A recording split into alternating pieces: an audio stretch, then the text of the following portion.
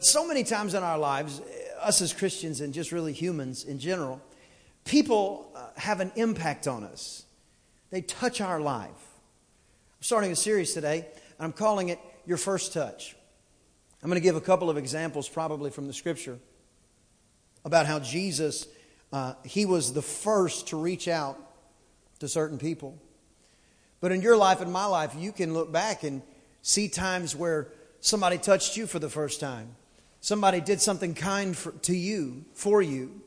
Maybe you can look back and see a friendship or a relationship that wasn't good, and it's left a negative impact on you. See, a touch can take you in so many different ways and be so beneficial to you. I remember I was about 6 or 7 years old, and there was a man in my family's life. He was a family friend named Jim Kaler. He was a very good man. He was a former Marine. Even though, if I remember right, Marines are never former Marines. They're Marines until they go to heaven, I guess. But so he was a Marine, and like he was about 70 years old when I knew him. But he was still a Marine. And where I'm from, if you were kind of bent the way I was bent, as a little boy, you would kind of gravitate towards tough men, hard men. Not like in a negative sense, but all the little boys where I'm from, we either wanted to be John Wayne or John Elway or Mark McGuire or Babe Ruth. We just whatever tough was. If the rodeo was in town, we thought we were cowboys. If we were going to a baseball game, we thought we were all baseball players. But it was always kind of the manly attributes that would kind of draw us in. And this man, Jim, he lived down a couple of houses down from our house where we lived. And he just had all of those attributes. He had big old hands that were, rough. And when I would see him, he would always do the same thing. And if you didn't know him and you didn't know our relationship, you would have thought he was very angry at me. But I would see him coming and I'd say, "Mr. Kaler." And he'd hear me. And he'd turn around and he'd have the meanest look you could think of on his face. Like he was, I can't even make a mean face. That's my best one right there. But he would have this mean look on his face. And I would run over to him and he would shoot his hand out like this. And he was one of the ones that as a young boy, he would tell me, "Now listen, when you shake a man's hand, don't you ever hand him a dead fish." And I was like, "What are you talking about, dead fish?" And he would tell me, you squeeze a man's hand. So he'd give me that mean look on his face and he'd shoot his hand out. And as a little boy, I'd run over and I'd grab that hand and I'd start squeezing. And then he'd start squeezing. And my hand, was just buried in his bare paw mid of a hand. And he would start squeezing my hand and I would be squeezing. I'd be biting my lip. And right when it was really starting to hurt, and I think he could tell it was really hurting me. Right when it was really starting to hurt, he'd stop. He goes, "Okay, you got me." And he'd let me win. This was Mr. Kaler. He had an overwhelming impact on my life. He touched me and when he didn't have to. He later came to work for one of my family's businesses, and I would ride with him all around East Texas in a big van, and I would help him. We would work, and he would tell me stories, and he probably inflated them if I had to guess because they were always awesome. But he would tell me stories about things that he'd done when he was a young man. And, again, just as a little boy, you'd be dreaming about, catching the biggest fish or shooting the biggest deer or, just fill in the blank, just a little boy. And he would always do something. We had season tickets to the high school football because in the town I'm from, you had church, then you had football, then you had everything else, So football was a big deal. And they sat next to us at the football game. Matter of fact, we had a whole herd of people. We all went to church together and we all just lived life together, kind of like New Heights. And so he would sit there, him and his wife, and I was 6 or 7 years old, so it was my job to take everybody's money and to go get all the hot dogs and the popcorn and all those other things. And I would take it, I would come back with the box of all the popcorn and stuff, and they'd all do it. And then I'd sit down next to Mr. Kaler. And every now and then some of my friends would call up from the bleachers below or wherever they were and say, Brian, come sit with us. Brian, come throw the football. Brian, come on. Hey, somebody dropped something under the bleachers. Let's go get it. It was just kind of a good time. And every time I'd go to leave, wherever I was with Mr. Kaler, he would say, "Now you remember, if you think about doing anything you're not supposed to do. I'm right here. And he would take 2 fingers and he would hit me on my shoulder. I'm right here watching. And I was like, ugh. I mean, he would hit me hard, like boom. I mean, these Marines, real deal. And I was like, yes, sir. You know, ha.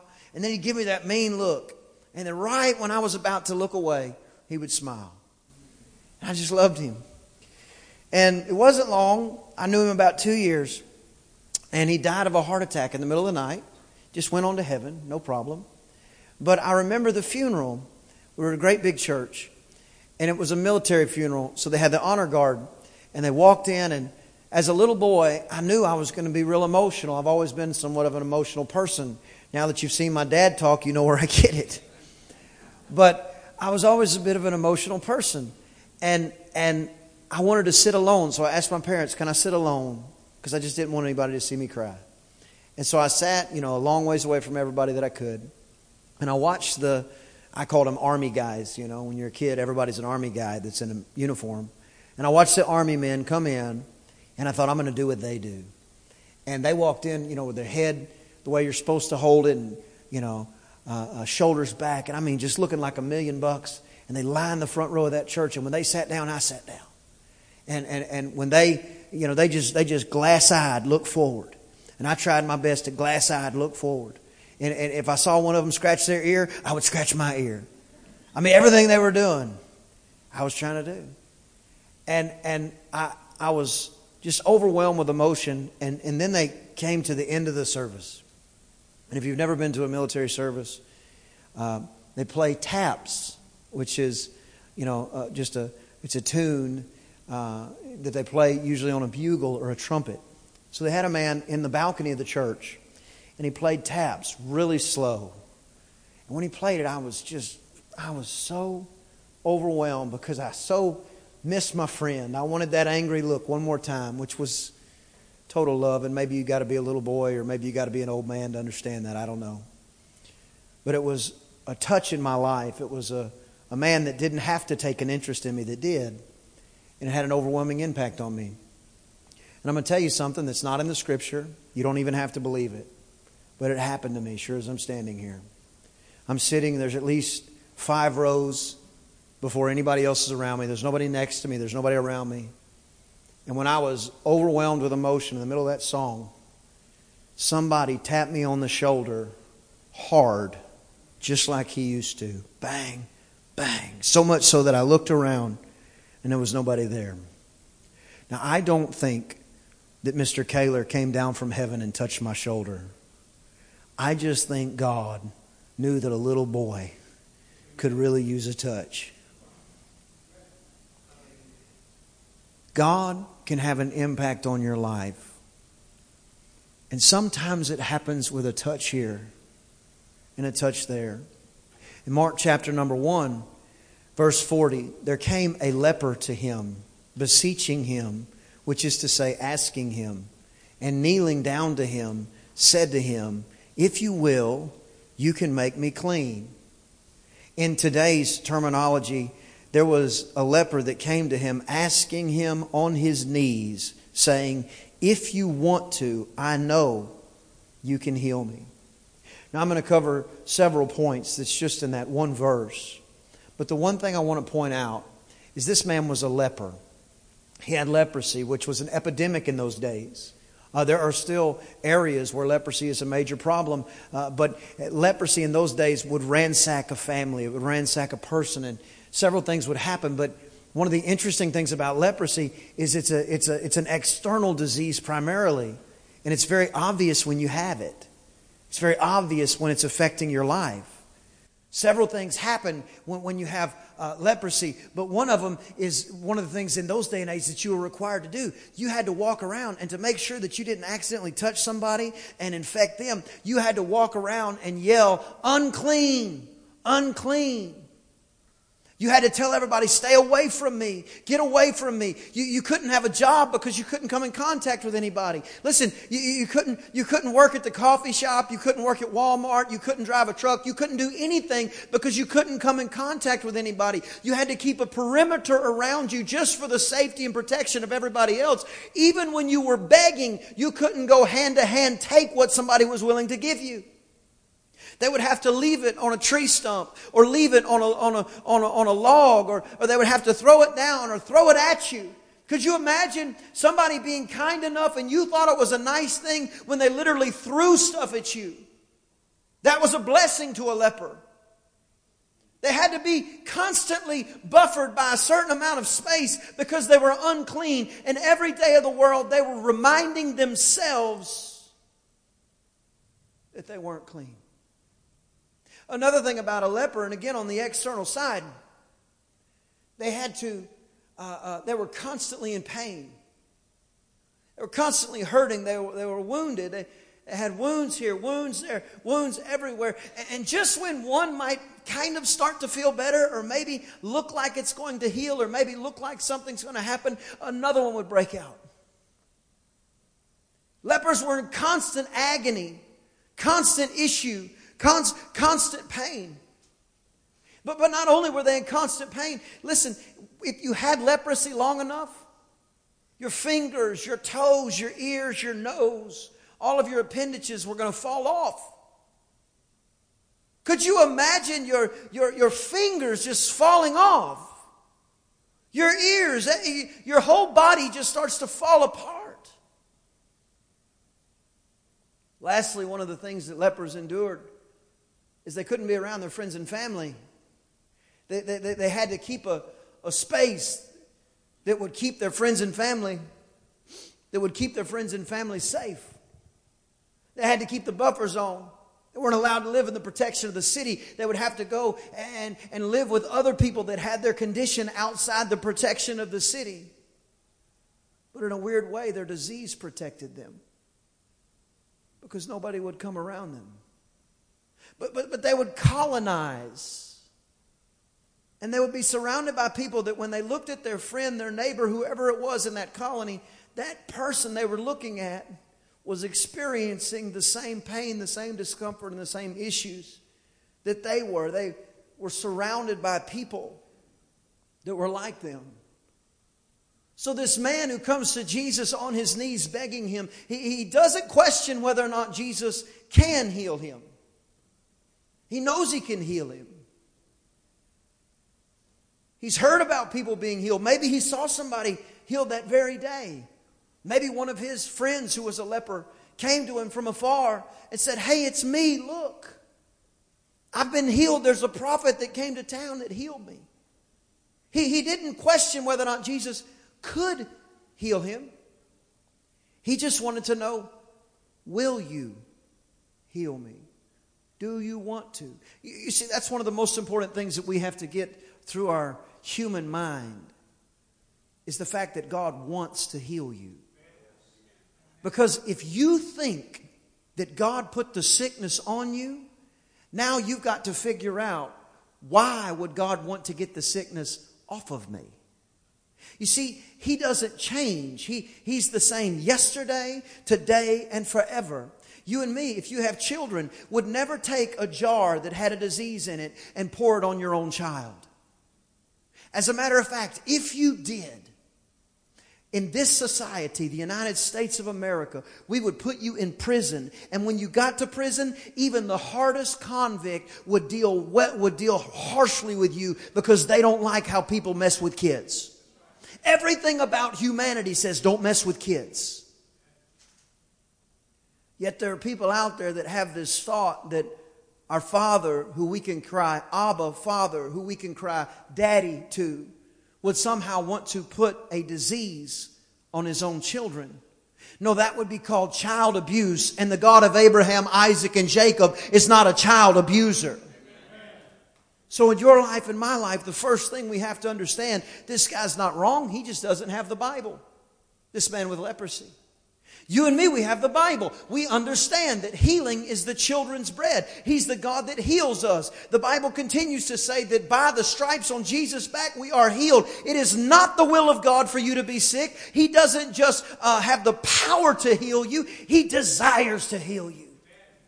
One place in our Bible, 3 John 2, says, above all things, above everything else, I want these two things to happen. I want you to prosper.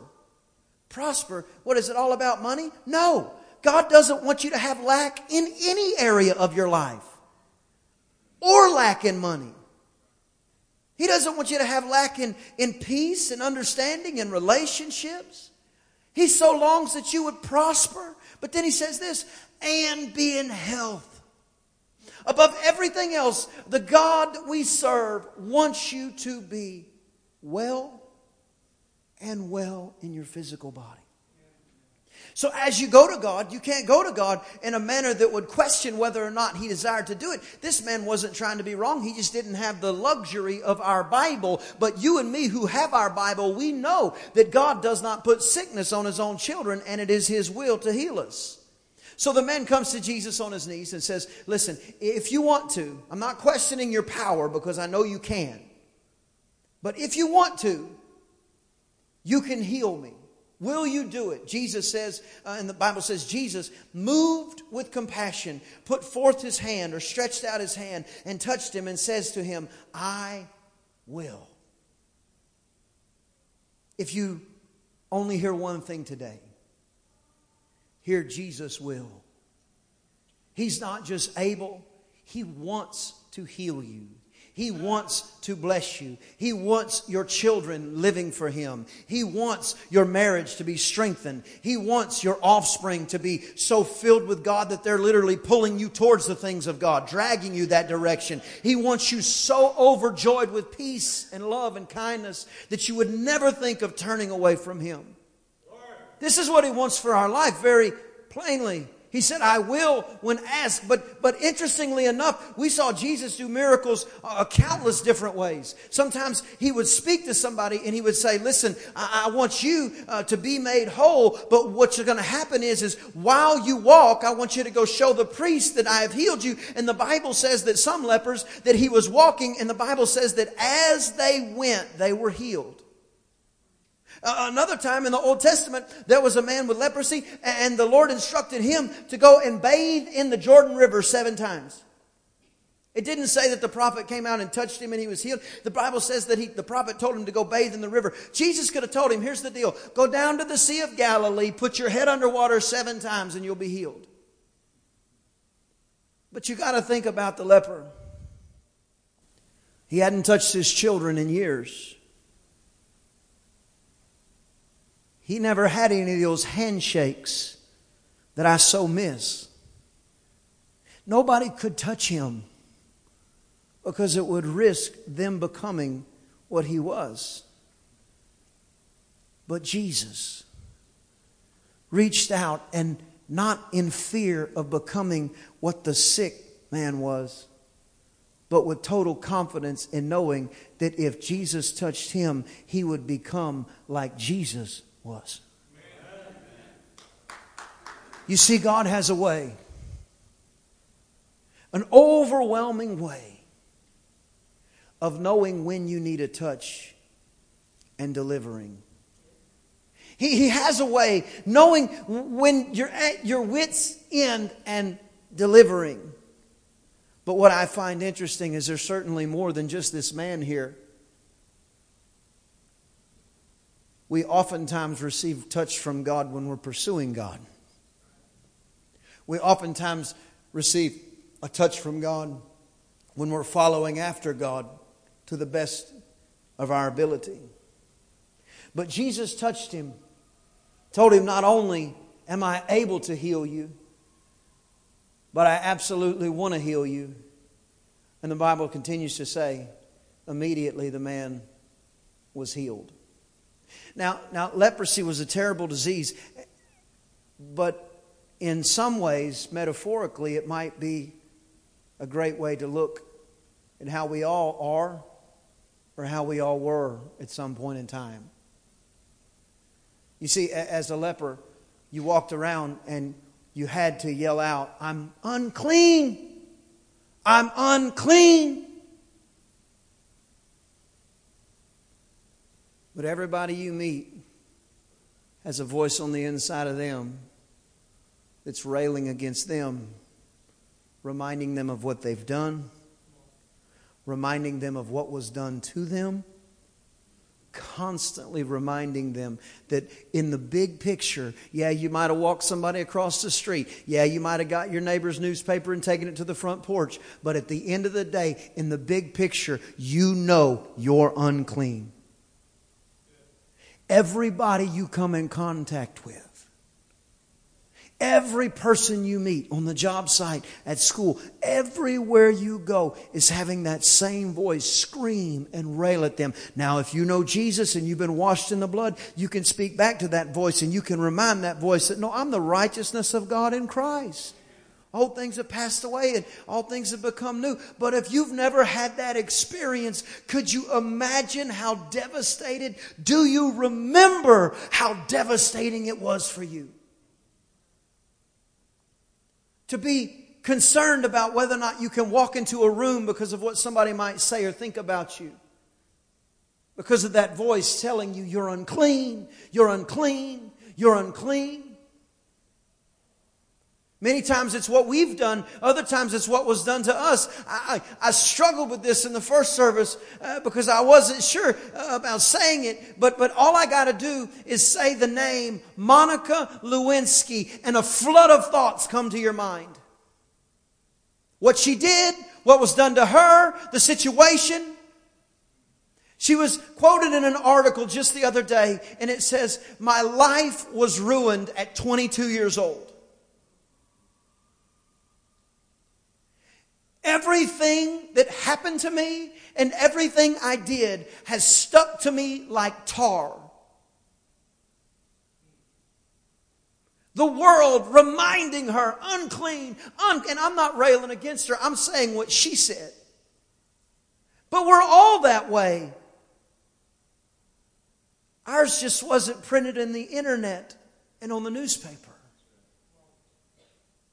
Furthermore, the lepers are not only unclean, they're also in constant pain. And you and me spiritually, though we feel unclean before we meet Jesus, we spiritually are in pain all the time. Oh, sometimes it ebbs and flows. I get it.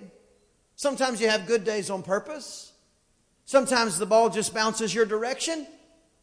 But if you say, you know what, I don't feel any pain, let me tell you something. Just keep breathing, because before it's over, something's going to happen in your life and you're going to want somebody to go through that mess with. We're all in a state where it's just a constant a source of being reminded that we're unclean and we're hurting. And as soon as somebody walks in the room, somebody that's a loved one that loves you, maybe it's over coffee or maybe it's over dinner, and they can say the one thing that can cut you to the bone, and they say it. It just hurts. Can I just tell you, you're not the exception? This is everybody. You say, well, who's our target? Everybody. Everybody you meet. Oh, there's not the literal leprosy, but the symptoms are there on the inside. Their digits, their hands, their fingers, their toes, their ears, they're falling off, their lips falling off. They get where they can't hold a drink of water in their mouth because they have holes in their mouth. And could you imagine their body is just falling apart? Maybe your body's not falling apart. Maybe it just feels like your life is falling apart. Maybe your marriage. Don't you know that couple? Oh, you know the one. They make you sick with all their hand holding, and they're sitting there and they look like they're 16 and in love and everything's just crazy, and they've been married for like 462 years. And you walk in the house and you're trying to find just something nice to say because he left his silly work boots in the den again. How is it that they have it so figured out and I'm trying everything I can over here and it's just so hard? I feel like things are falling apart. Everybody you meet, to some capacity or another, is feeling that. Lastly, the lepers, they colonize. They go get around people that are in the same situation, having the same issues, having the same problems. So when they look each other in the eye, they're surrounded by people that feel their pain but can do nothing for them. And if we're honest, don't we do the same? You find somebody that's offended for whatever reason, and now you've got something you can talk about. You find somebody that has the same vice that you do, and now you've got somebody you can feel more comfortable about what you know you shouldn't be doing because you're doing it with somebody else. It just got real heavy in here. We click up. We colonize. We feel unclean. We're in constant pain. Our life is falling apart. And instead of running on our knees to the one who can change it, we colonize with people that are experiencing what we are, but can render no aid.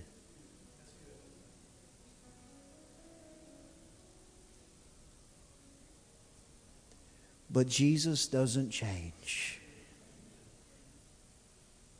Just last week, we got 2 emails. And I say emails because I don't know exactly how the stuff comes in. Sometimes it comes on through the Facebook or the Instagram and stuff. So I just call all the messages emails. So if I'm misquoting it, it's all emails to me, yo. We got 2 emails from people who had had their lunch purchased for them by somebody from New Heights. And the person who purchased the lunch asked the waiter to go tell them somebody from New Heights just wanted to bless you. And it so impacted the person who had lunch purchased for them that they sent word to the church. It so impacted us. Such an amazing thing. Thank you. And I know what you're thinking. I wish somebody would buy my lunch.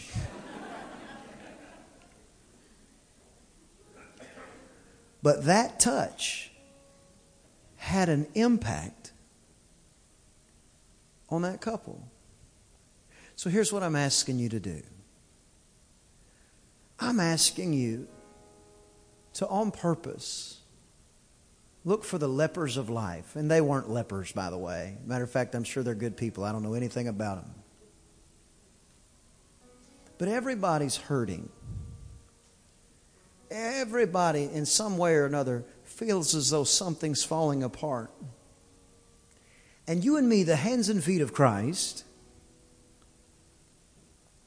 we can extend that hand and offer that touch that might change their whole world. Our ushers have some cards I'd ask you guys to pass out. Take a few of these cards with you. And this week, I want you to find a way. It doesn't have to, it doesn't have to be money. It doesn't have to buy a meal. It doesn't have to be any of those things. Go ahead and pass them out, gentlemen. It doesn't have to be something like that. It could be you're having lunch with the person at work. And they said, yeah, my kid's just, whatever. He broke his arm playing baseball. And so, okay, well, I'm going to bless our food. Father, in Jesus' name, thank you for this food. Thank you that Subway makes really good meatball sandwiches. And, oh, God, I ask that Billy's arm would heal quickly. In the name of Jesus, amen. And then you start eating your sandwich. And Billy Sr. looks at you and says, man, thank you. And you realize maybe he hasn't been touched in years.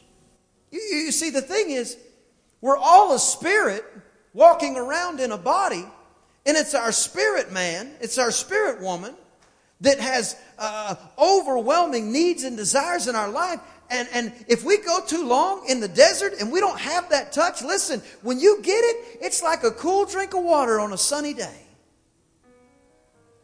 So now when that happens, I just want you to pull a card out and throw it at them. Tell them you just been touched. Here's your first touch. So why do you pray like that? Well, that's how we pray at my church. Y'all pray like that at church? We pray the power in the name of Jesus.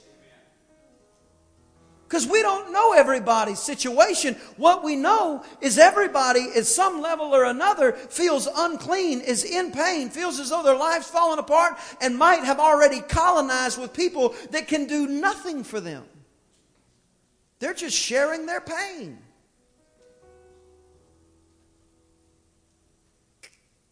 Don't you know you've done it? I've done it. You want to talk to somebody that's in the same misery as you? Hey, let me tell you how it happened with me and my dad the other day. We're sitting there. He got a ticket for running a red light.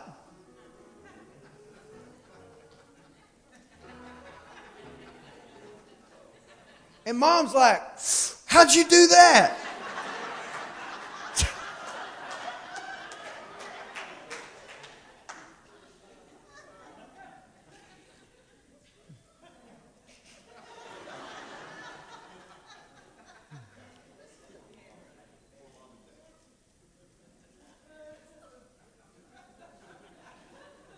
You know that squinted-eyed smoke?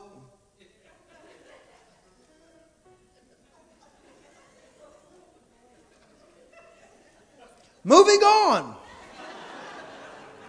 Y'all notice how I'm not looking right here at all. He got a ticket. And he goes to pay the ticket or whatever, you know. And he's like, and you wouldn't believe it, that line was like 8 miles long. And immediately I'm like, I feel your pain, Dad. Because I got a ticket.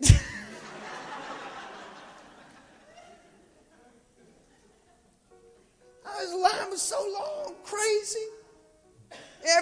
We're just feeding off each other's pain. I mean, it's like a hardship fest going on. We're just like, yeah, we're eating our barbecue. We were eating with friends. One of our friends took off on it, man. She said, I remember when I got a ticket and they always this. And I'm just like, oh my gosh. We've colonized.